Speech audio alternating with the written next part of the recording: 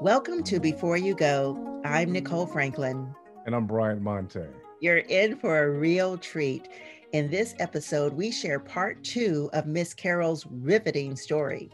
At 100 years old, Miss Maud Carroll says her tumultuous upbringing shaped her unique abilities as a music teacher. She's taught piano to more than 2,000 students. Amazing. I would say episode one described a life that was at many times unpleasant. Very unpleasant. Yes, very. But life does get better for her. And we saved the best for this episode.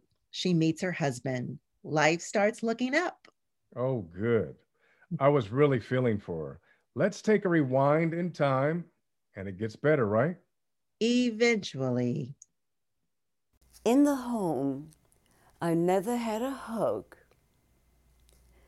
I never had a word called love. Never had a word called love. I never had a kiss. I never knew what a kiss was. All those things I never knew until I was out of the house and a grown woman. Never a kiss, never a love, never a hug, never an embrace, never knew what that was, to see or to hear, never, until I was grown. But I felt it in the music. That's where I felt it. I got it out of the music. I got that emotion. I felt it in the music.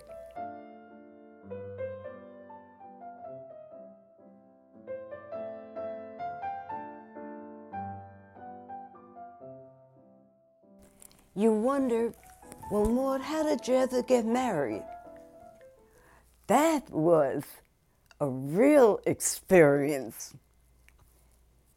One day in the church, my mother was late coming in, and the boys, it was a novena, and I was sitting waiting in the church for the novena to start before I went to the choir loft to play the organ.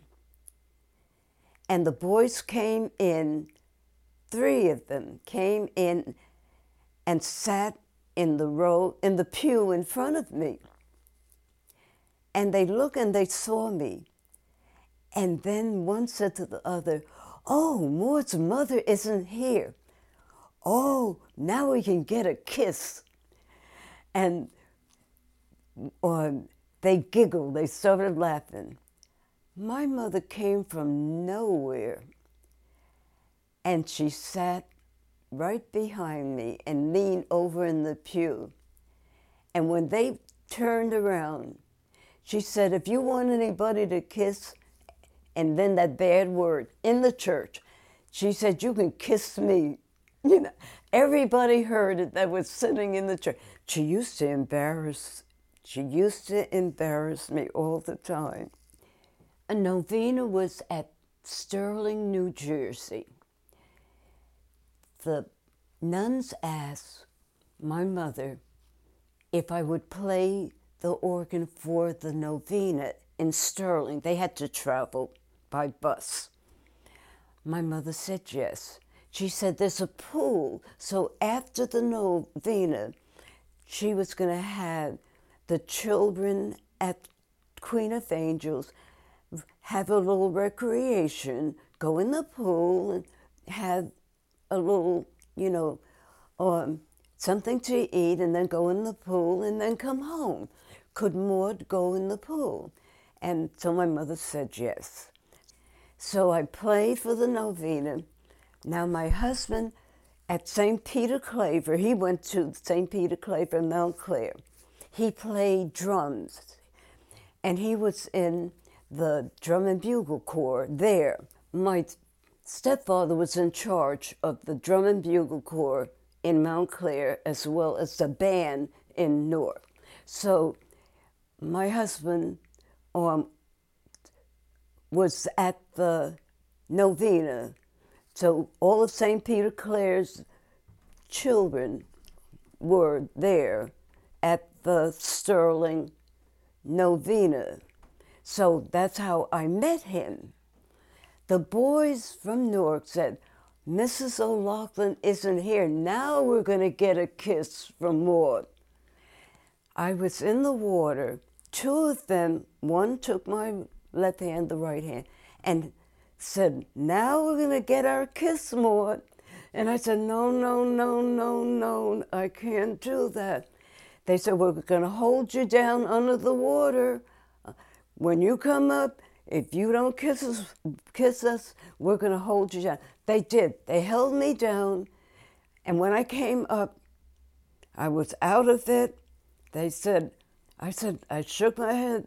They put me down again. My husband was a student lifesaver at the Y.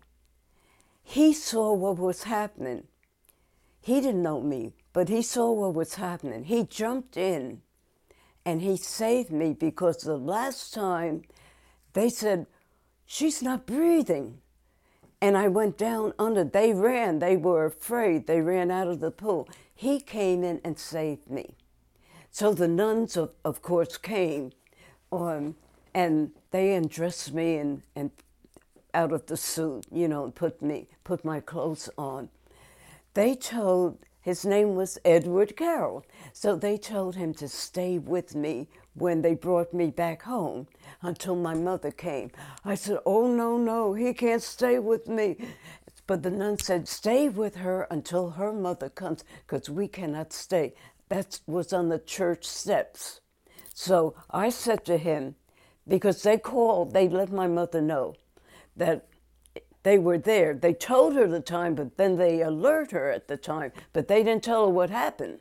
So she was walking down to meet me. I said, Ed, please go, please go. He says, no, I had to stay with you. I said, oh God, she's gonna kill me for sure this time. So I start walking towards her. And so she came, she said, who is this? And so he said, Mrs. O'Loughlin. Then he explained. So she said, she thanked him. She was very cordial. She thanked him. So he said, may I call tomorrow to see if she's all right? And she said yes. So that was the jumping off point with him. And he did call, and she was very good about it because then the nuns called to tell her what happened. And that's how the courting started. He worked part-time for the Newark newspaper. It wasn't the Star Ledger at that time. And then when he was delivering, he had picked up and was delivering one day in the evening. He asked, could I ride with him to drop it off at the office? And she said yes. When he came, all three of us went. And when he asked another time, all three of us sat down in the living room. But that's how the courting started, never alone. When I was married, I could not close my door. It was her house. I lived on the first floor, she lived on the second. I'm married now. We lived in a railroad house. The living room was here. The bedroom is here. So it's open. You don't lock my door. I own that house, she would tell me. With her nightgown on. That's nighttime. Just walk through, I'm in the bed. Just walk through the house. Anyone that comes, who was that? No privacy. My piano is in the living room. So the piano and I had no privacy at all. You know, it's hard. It was hard. But she didn't mind hearing the piano when I played it. So that was never a problem. And alone with the piano was great. But with the day and the nights that she was there, it was hard to get to the piano. He couldn't take it any longer. The cursing was just awful. My husband never wanted a household of children because our life runs parallel. He had a father that was a drinker. I had a mother that was a drinker. He was adopted. I was adopted.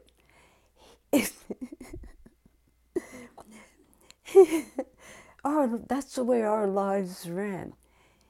My husband had a father and mother who never let him had a room or a bed to sleep in. I never had a bed to sleep in. He never had friends at the house. I never had friends at the house. Our lives were the same. I guess that's why we were attracted.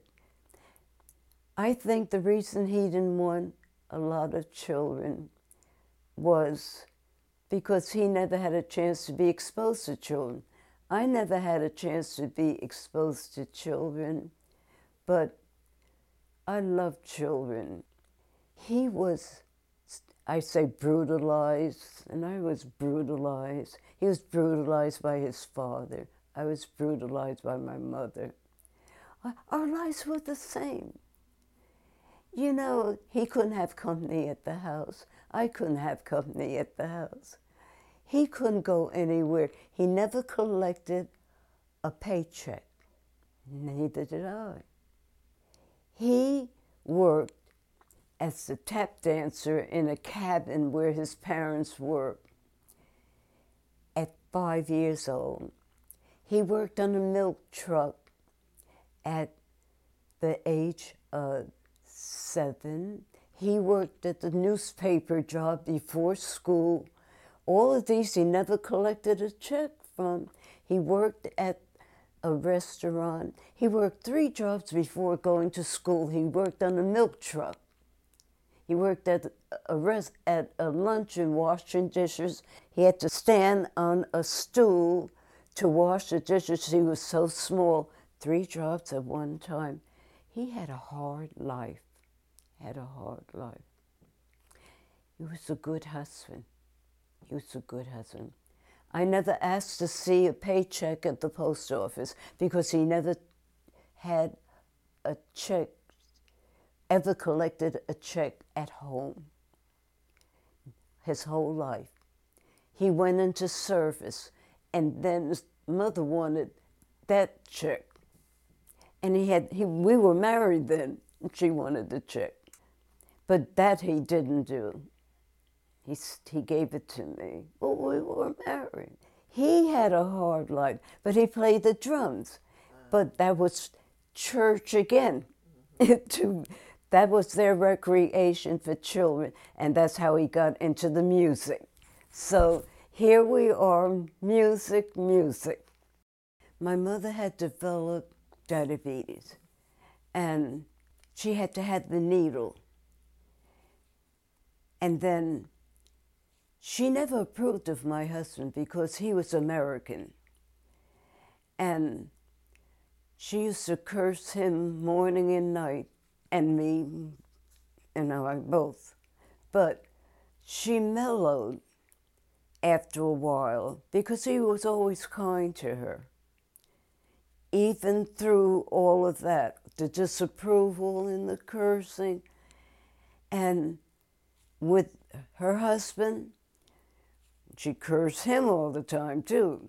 But my husband ended up, before he went to the post office at 5 o'clock in the morning to work, ended up giving her the needles. And she became very close to him. And then she really approved of him. Then she didn't want us to move. And my son was born first there. And she was teaching my son to say bad words. He had to go upstairs. And I had to teach him that bad words were sometimes nicknames for pretty words. So he must never say bad words. So, an example, when dinner was ready and my son was upset, she loved Rajan. I would say, Rajan, it's time. I'd open the back door and call him. And I'd say, Mama, tell Rajan it's time for dinner. And she'd put him at the top of the back stairs, and he was my age. When I was young, 3 years old, she'd say, BITCH, I'm coming. And of course he would obey her. And I say, Mama, please don't do that. Please don't. And then I had to explain to him. He had to obey her. But then I had to explain to him what the naughty words were, and that wasn't the meaning of the word. And this is what I would go through with him. My husband said, Maud, we have to move. We can't stay here and raise a child that way, But she did not want us to move. And I think love came, but she did not know how to express love. She lived without it so long. But on her deathbed, I was there. She, for the first time, love never came out of her mouth, even on the deathbed. But I held her hand because I knew she was dying. And first time, she said, I'm sorry. And I regret to now, I couldn't say it was all right. I wish I could have said, Mommy, it's all right. I couldn't say it. I just couldn't answer. But I loved her. Music brought me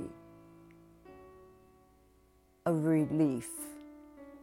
And it is the only medicine, if you use it correctly, that can help you through life when you have problems.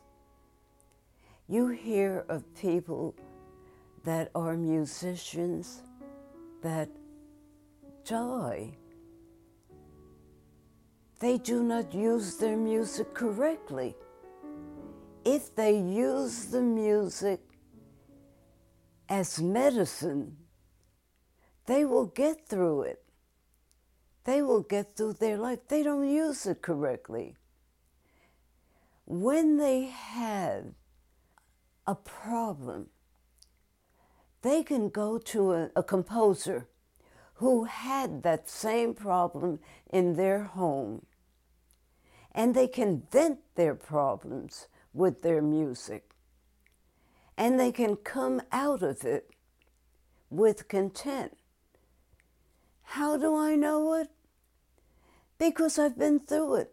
I teach the children to go through their composers with music with problems, and they won't be able to suffer.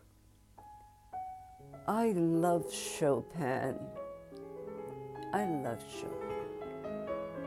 Chopin knows what peacefulness, but Puccini. I love Puccini.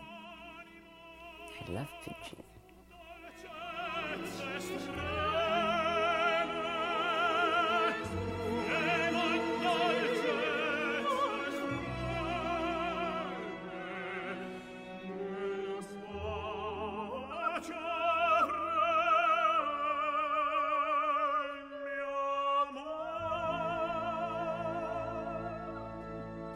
As an organist, I substituted for all the different churches.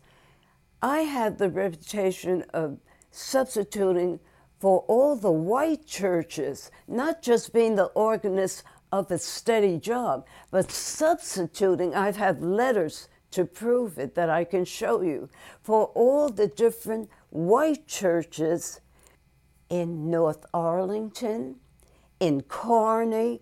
When an organist is sick and can't make it, they didn't call on another white organist. They called on me. They said they liked my touch at an organ. They called on me. Some of them didn't even know that I wasn't Caucasian until they saw me. The sexton that opened the door didn't even know. When I went to one church, a Church of St. Joseph, I went to the front door. The sexton told me, "Oh, lady, this is the door, the back door. This is the door." I said, "Isn't the front door open?" He said, "Yes, but you have to come to this door." I said, "Where's the organ?" He said, "The organ is up there." I said, "Yeah, well, I'm the organist." He said, "Oh." Then I went through the front door. I mean, I've had obstacles. I've had obstacles, but I didn't get nasty. I had a pastor that the children had to sing for a mass in the morning. It was in English, not Latin, it was in English. The principal picked out the music. I usually pick out the music. The principal this morning picked out the music to be sung. I played the music on the organ. When the Mass was over, I was coming down the steps from the choir loft. The pastor was coming out the door of the church in the church. I said, "Good morning, Father Sheridan." He said, "Good morning, Mrs. Carroll. What was that jungle music that was played for the Mass?" My answer was not the answer my daughter would have given. I said to him, "Oh, Father, I'm so sorry. You will have to ask your nun, Sister Patricia, what it was, because, Father, you forgot. I was educated with the same music that you were educated with, so I wouldn't be able to tell you. So you'll have to ask her. Have a good day, Father." And I walked out the door. That's not the answer my daughter would have given. My daughter would have given him the answer I think that he would have expected from a person of color. That's how I kept my job right along to pave the way for where I am today, because he could have fired me if I gave him the answer he expected. But he didn't give him that answer because he knew I was educated. Otherwise, I wouldn't be where he had me, because eventually I was only there because I knew the Latin, and I had played Latin Mass in his church before that English was translated from the Latin to English. So, you know, I've had it with many of them, but I also knew how to address them. I was elected the only Black woman ever to be the president of the Music Choir Guild. Years ago, 1999, 1947, I had 3 students. I'm still getting letters. They lived in Florida. They lived in New York. One lived in France. I'm still getting letters. They're old. And I'm still getting letters. It's so rewarding. I have sat down at times in the dark and cried when I hear from them. I can't believe that after a turbulent childhood, I'm getting love that I never heard from a childhood. Husband, yes. Childhood, I'm getting from these children. That's why I do this. I said I would never stop. Oh, and these children have come a long way because I didn't give up. I need to give these children a way, a passage of life that they can venture on, that they can be grateful for, that I know now that other teachers are not willing to give. And I'm not going to give up until I can no longer do it. I'm not going to give up because it's not fair if you have a talent to go to the grave with and not give to your own human being. It's not fair. And that's why I imagine that I did not die on that voyage when I was 3 years old, because that was a miracle. Anytime the doctor said I would never live to make it to Ellis Island alive, it must have to been my destiny. I have children now that it's not easy to teach, but I'm not giving up. They sit at the piano, and 2 measures in a row has the very same note. It will be in 4/4 time, with 4 notes being the same, 4/4 notes, one hand, 4/4 notes, same notes. They can't identify when they get to the second measure, which makes a total of 8 notes the same 8 notes. When they get to that second measure, it's a different note in their minds. 4 notes, the same, black notes with a stem. When they get to that second measure, they do not recognize the note as the black note with a stem. They play a different note each time. There's your patience as a teacher. You hold their hands up, turn the thumb in, put their finger on the 4 notes, one at a time, in the first measure, and then do it in the second measure. Do it the same time, then take your hand away. Put it on the key. Press the key 4 times in one measure. Put the finger on the key 4 times in the next measure. They got it. Wow, I could listen to her all day. Me too. Well, let's tell everyone where they can follow Miss Carol's journey. On our website, beforeyougo.tv. Yes, at beforeyougo.tv. You can connect with us there. Send our guest fan mail or leave a donation for them or just a kind word. We all need a kind word from time to time, don't we? Absolutely, we do. Now, I thank Miss Carol for reminding us of that. Now, for our listeners, we know you have ideas of people in your circles who are storytellers too. We want to meet them. Drop us a line at beforeyougo.tv and include them in our Before You Go time capsule. Maybe they'll be on our podcast. And before we go, we want to remind everyone that stories like these are sometimes just a phone call away. Might be time to pick up that phone.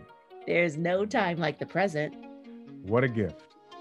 Before You Go is an Epiphany Inc. production. Hear more from Nicole Franklin and Bryant Monte at beforeyougo.tv.